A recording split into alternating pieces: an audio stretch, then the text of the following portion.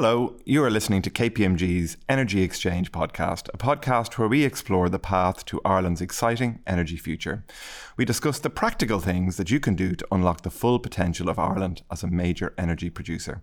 I'm Colm O'Neill, and I'm joined today by Paul Deane, who is Senior Lecturer at UCC, Fellow at Payne Institute, Colorado School of Mines, and a regular contributor to the energy debate at conferences and various media outlets.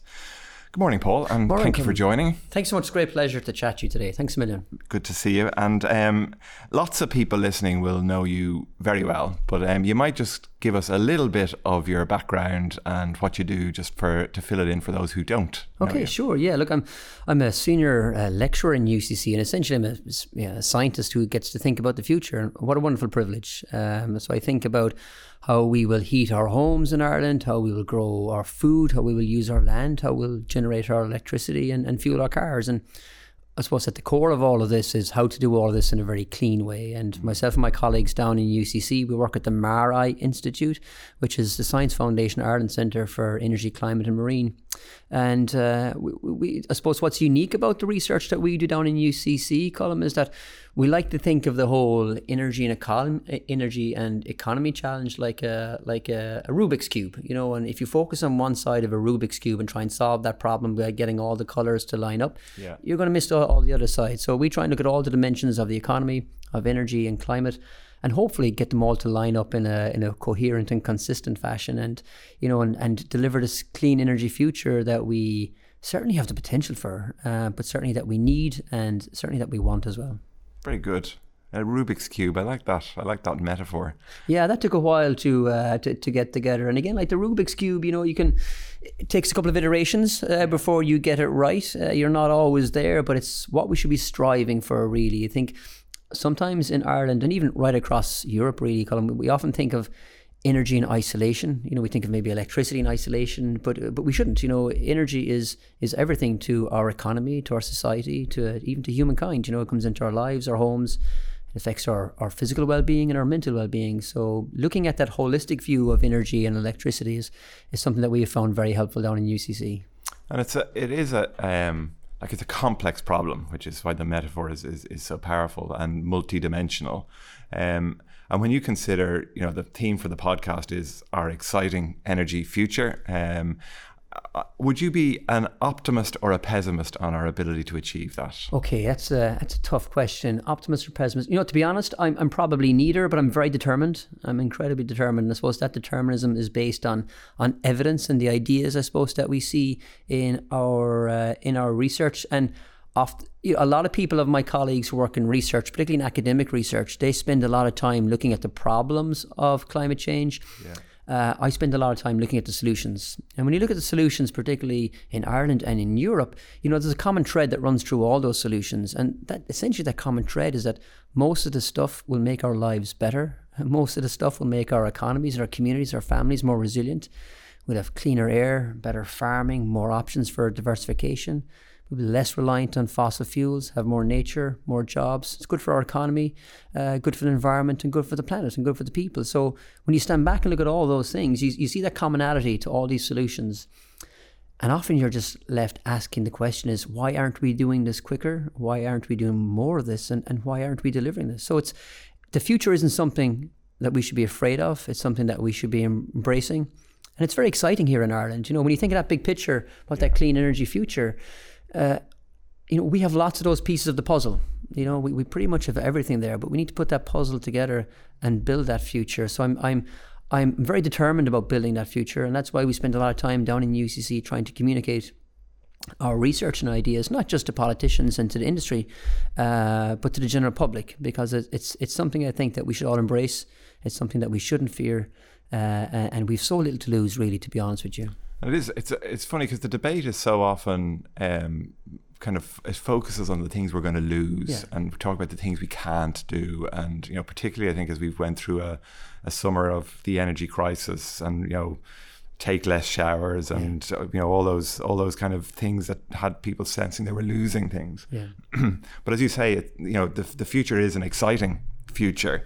And can you maybe paint the vision of how you see that future of kind of a not just in Ireland, but a planet that is run by renewables as opposed to us digging things out of the ground and setting them on fire. Yeah, and that's a really good point, actually. A lot of the stuff in the wider media, the stuff that percolates to the top, is either the utopian or the dystopian narratives, we're either all going to die or it's all going to be wonderful. But the truth is probably somewhere in between. Look, there is a bit of hard work to do. We have to roll up our sleeves to get things done. We are going to need to reduce our levels of consumption in Ireland and right across the developed world. But we're not going back to the Stone Age. We're probably going back to a time that's easier and simpler. But we've so much to gain as well. So when I think of the future, waking up in the morning, turning on your light switches, instead of the electricity coming from conventional power plants, they might come from your rooftop solar, they might come from wind farms. And look, thankfully, that's a kind of a future that a lot of us are living already in Ireland. We've an incredible success story in Ireland that we should all be very proud of, about the revolution that has happened around clean electricity, and it is happening in Ireland. So we're kind of on that path already. And again, getting to work we need to encourage more public transport, more active modes of travel, more cycling. And I suppose, with all these complexities, Colm, all this wonderful modelling that I love to talk about in academic conferences that we do down in UCC, the fundamental core of that is you have to make it simpler for people to do the right thing. And by the right thing, I mean the clean thing. So giving people options, more options around transport is really, really important. And I think that's why it's important that we're seeing some really positive moves around cycling infrastructure, even greenways, because they seed that enthusiasm that we have for active travel. Bus lanes, carpooling. We need to do a lot of those things. And, even if you just take transport on its own, Colm, if we get that right, the rewards there aren't just economical. It means we'll get to work quicker, but there's also really strong environmental and well-being impacts. We'll have cleaner air, we'll be more healthy, we'll have better options. And again, it's not telling people what to do. It's giving us options, and often it's showing us what we can do, I think, is the real key to delivering this. And then when we stand back and look at our industry in Ireland, we're very lucky in Ireland. We've got an incredibly powerful IT sector. We've got pharmaceuticals. We've got agriculture. And again, just letting them deliver the future that they want. Most of the large corporates that we have in Ireland have remarkably ambitious goals for emissions reduction and clean energy and energy efficiency, and they're very important social goals as well. So removing some of the barriers for those companies and families and firms to achieve those targets is really important. And I think it's important for the wider public just to understand that our lives will probably go on pretty much as normal, but our energy might come from unusual sources, like the wind and the sunshine, and using our land to grow energy. So it's not I don't buy into the kind of dystopian future where everything is grim and grey and cold. It's cleaner, it's greener, it's better. And we're so lucky, Colm, in Ireland. Look, and you know this as well, we're so lucky in Ireland. We have got all the ingredients of that future. We've a wonderful country with the ability to produce huge amounts of energy and clean energy. So playing to our strength is something that we should do. We have a wonderful farming community. We produce really good food in Ireland. That will continue. But we must give farmers the options to diversify if they want and move away to other options. And clean energy is one of those options as well. So when you tie all these things together and kind of look at that wider picture, I like that analogy of the puzzle. We have all the pieces. We're a bit slow at putting all the pieces together to build that future. And the risk for Ireland is that other countries are onto this as well. This is not a secret that green energy is good for your economy and good for your health and good for jobs and good for the planet. Other countries are probably moving at a pace that's quicker than us, and that's a risk, I think, for us here in Ireland. Yeah, and I think people often don't fully grasp all the elements that we have here, because we've been an energy consuming an energy consuming economy for so many years. But as we shift to renewables and away from carbon based fuels, Ireland potentially becomes a major energy producer and producing far more energy than we need for our domestic requirements. It's wonderful, isn't it? It's like we've won the energy lotto, isn't it? It's incredible. And we were chatting before we spoke today about the electrification of rural Ireland. But another interesting story actually is the last fossil fuel crisis. In the 70s and 80s, when Ireland was pretty much about, we were roughly at an economy-wide level, we were 95% reliant on fossil fuels back then. Yeah. That was a tough crisis. Listening to people in society over the last number of years and reflecting on the difference between this crisis and the last crisis was very difficult as well. But coming out of this current energy crisis, the thing that's different is that we now have the solutions to move very quickly away from fossil fuels. Yeah. Back in the 80s and 90s, there was talks around, well, should we go nuclear? Should we have more coal? They were kind of the real supply, big supply options. And of course, we went down the money point route, and that was good for the time that we had. But we were kind of hostages to a lack of technology at that time. But now we have the ability to produce huge amounts of electricity from wind and solar. We can electrify transport and heating. So it's different this time. And I suppose what hasn't changed, Colm, is that our reliance on fossil fuels hasn't changed that much over the last 30 years. We're still about 90% reliant on fossil fuels. And that's very disappointing, for a country that has so much potential. And even when we break down the economics of it, like last year during the energy crisis, we were spending roughly around €1 million every single hour importing oil and gas into Ireland. And again, for a country, when you step outside the door here this morning, you see, the winds that we have, and even though it's dull, we still have a lot of sunshine. There's a huge mismatch between our potential and our realization, so we have to come out of this energy crisis with a different mindset. The social memory of the oil crisis in the 80s kind of faded after about a decade, Yeah. So we probably have about a decade to get this right. And again, look, thankfully things are we have the technologies, we have the know-how, we have the people, we have the skills, we have the smarts. It's really up to us now just to deliver it. If you just pick up on that, the energy crisis that we've just had, has that not already started to retreat in people's minds? In the way we've been fortunate enough as a country to be able to cushion the blow for people a fair bit, and wholesale electricity prices continuing to decline, and let's say we continue with the weather that we are having to not create another crisis through this summer. Has it passed, and have we missed that opportunity? Yeah, it's a good question actually, Colm. As you were chatting, I was just thinking of the COVID crisis. I remember, when we were going through COVID, and I was thinking, I remember reflecting back on those days, thinking this will stay in our memory a long time. This is a generational shift. And I think the restrictions were lifted by about maybe over a month or two when I was back in social circles. And so it's funny how crises fade out of memory very quickly. Very and I think quickly. It's funny, isn't it? And I think, I don't know what you're seeing around the place, but I'm seeing, things moving on very quickly. The mayhem that we experienced last year is quickly being forgotten. And look, and all credit to the Irish government. The Irish government did an incredible job in protecting Irish citizens from the worst of the energy crisis, particularly in electricity. I think they do need full credit there. And it's kind of a double-edged sword. When you shield people from a crisis, the memory of that crisis fades very quickly. But it can't. I think it's really up to us and KPMG and others to make sure that momentum that we should carry over from the conference, from the crisis remains. But it hasn't faded evenly in different countries. Germany and Eastern Europe, the crisis is still very real. Acute. And as you said, look, we're over the crisis. We're over the worst of the crisis. Well, what we know of today is mainly because of luck, because the weather played ball, because of the hardship that German industry endured. And luck isn't a good strategy when you're counting on energy policy.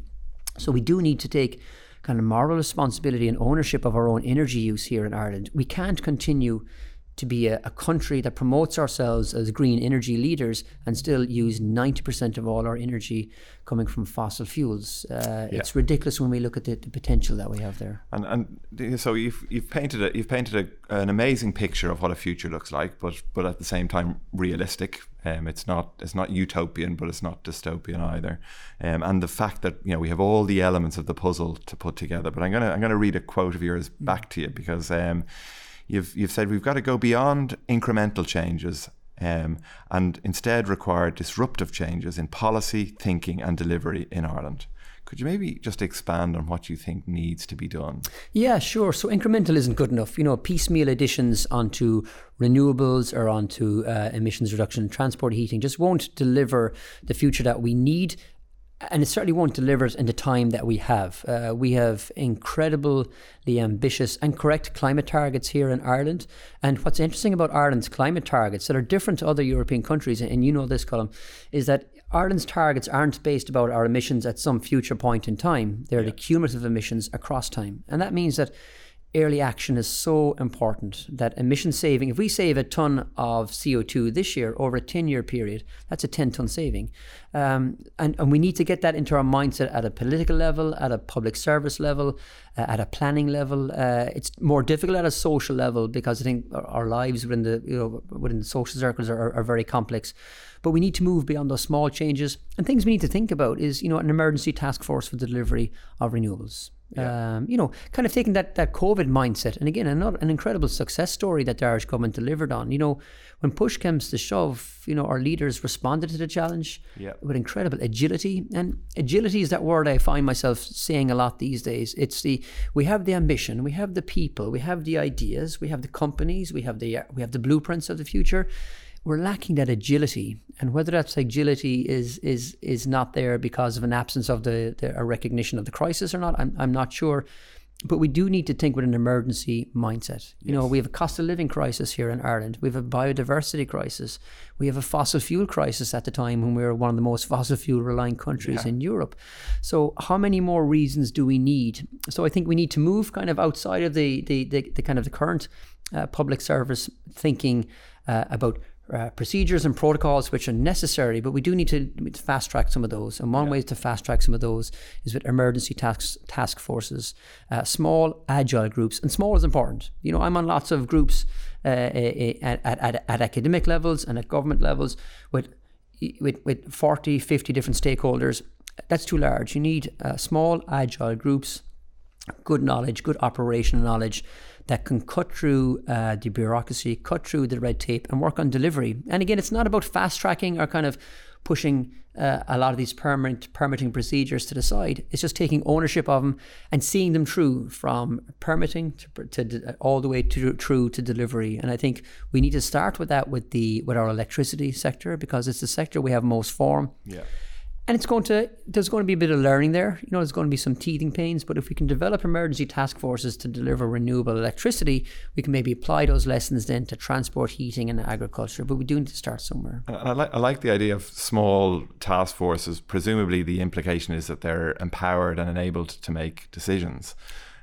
Because part of the challenge we have is this whole energy transition area has a lot of dogma associated with it. People with well-intentioned people with really strong views on particular outcomes, and we seem to be continuing to look for this perfect solution that might suit everybody. How do we get through that kind of the inertia of lots of opinions pulling in all different directions, and so we don't ever go anywhere? Yeah, and it's a really difficult question to answer, Colm. It's something that a lot of European countries are struggling with at the moment. It's not just Ireland. The UK with their repowering, Great Britain last week, identified that kind of. I heard someone refer to the idea recently as bureaucratic sludge that you have to wade through before you get anything done. That's very difficult. In many ways, a lot of all political parties have embraced the action that's needed on climate change. But unfortunately, that embracing of the climate action that's needed often has a conditionality attached, often to local aspects.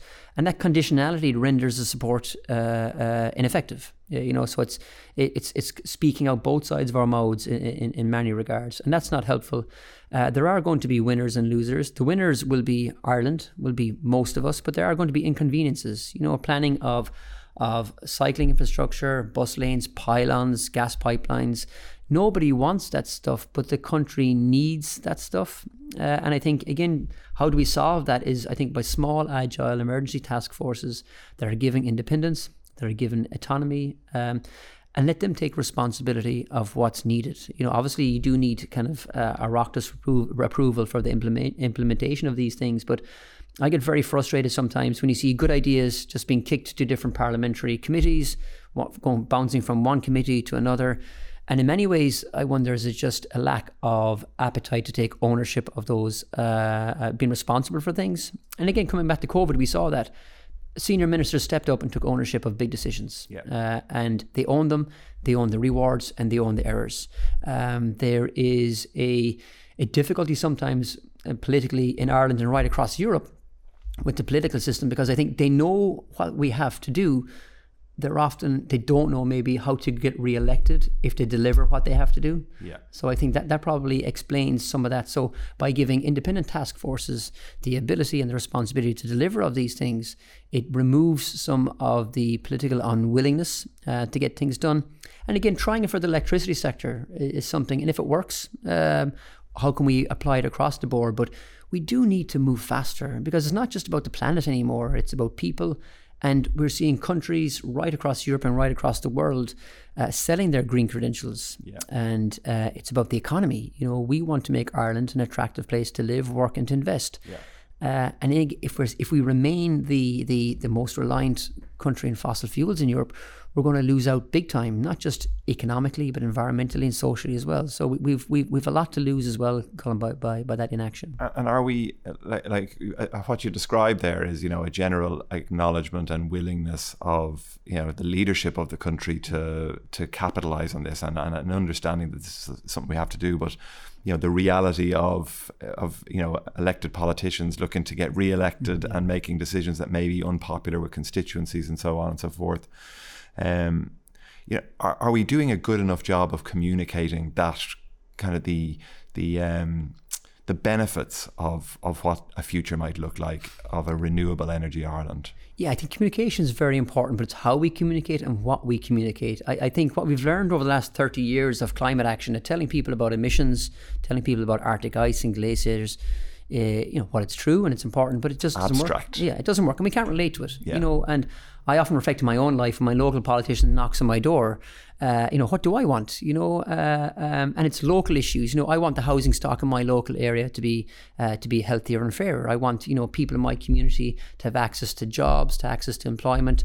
I want the farmers in my local area to have better options, not to be living in just on the breadline. So we do need to make it relevant. We need to make it local, and often that's talking about clean air, our jobs, our money.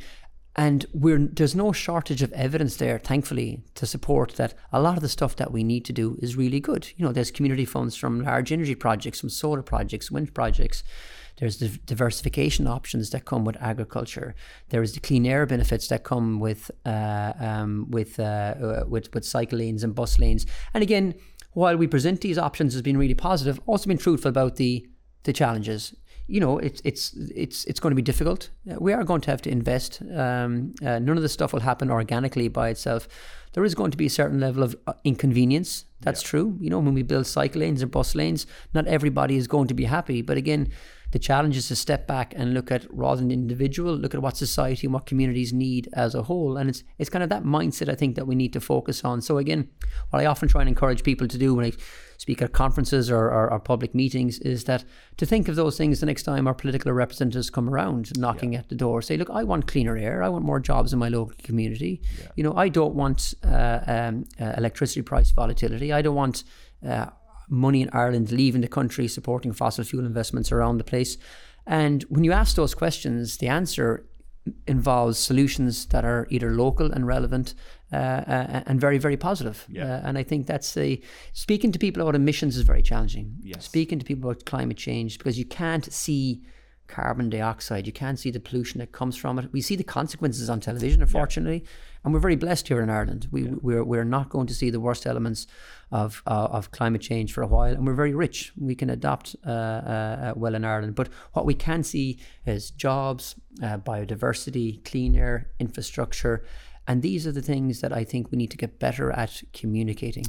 And so as you say, you consider all the elements, the technological elements all exist in this puzzle. And actually, from an Irish perspective, Irish people have shown time and time again that their willingness to see the greater good of things and come in behind a plan that they can see the long-term benefit, even though it may inconvenience them personally. So even that element, I think, exists. And even outside of energy, we think about, plastic bags and smoking and and even wider social issues, and there's often a bit of hesitancy in advance of all these things. That's normal. I think that's part of human of the human. Well, maybe it's particularly the Irish psyche.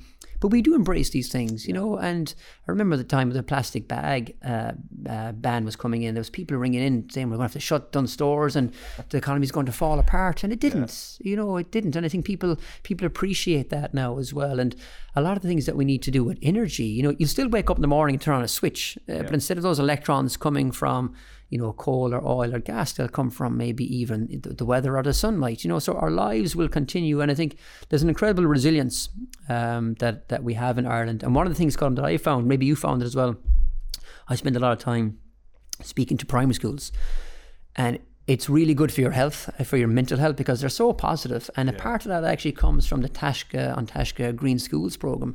Younger kids, particularly at a primary school level, they have a sense of entitlement, and I don't mean that in a negative way that it's normally meant, but it's an expectation. Exactly. They expect cleaner. They expect, and many times I stood up in front of schools and I said, well, why aren't we producing more energy from sunlight? Why aren't we producing more energy from the wind, and then you've got to explain, judicial review, and you got to explain all this wonderful stuff. So, but they demand better, they expect better, and it's something to be very hopeful about. Their vocabulary is different, and I think they just expect that future. And again, they know that they're more familiar with the technologies, with the potentials, with the realities.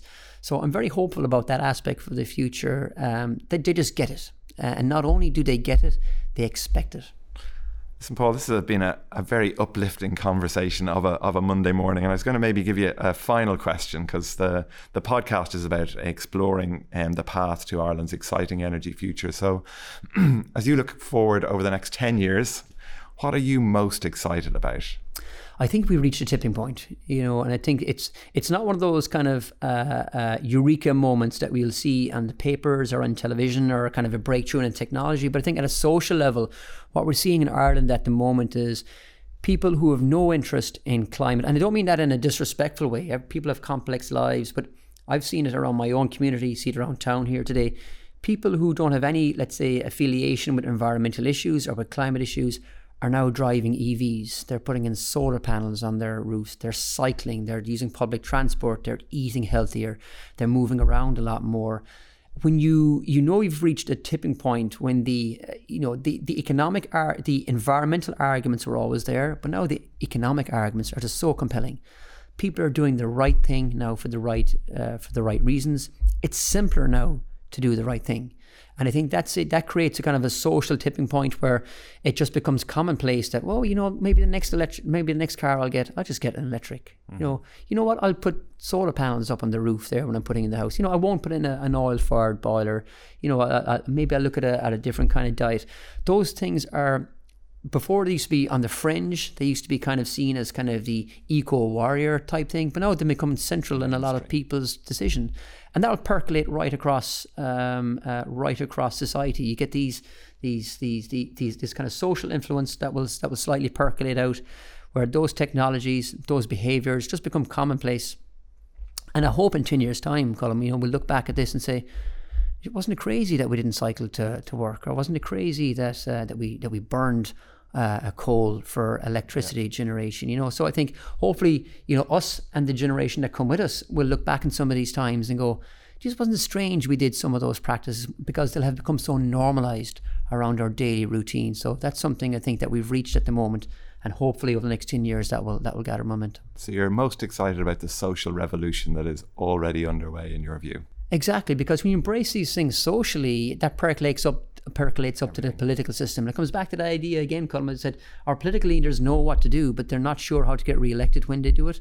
If those things become commonplace, if the acceptance of infrastructure, for example, becomes kind of, it's never going to become widespread, but if it becomes understood, people will understand the trade-offs. If that becomes accepted at a social level, that percolates up into a political level, and then you've transformational changes.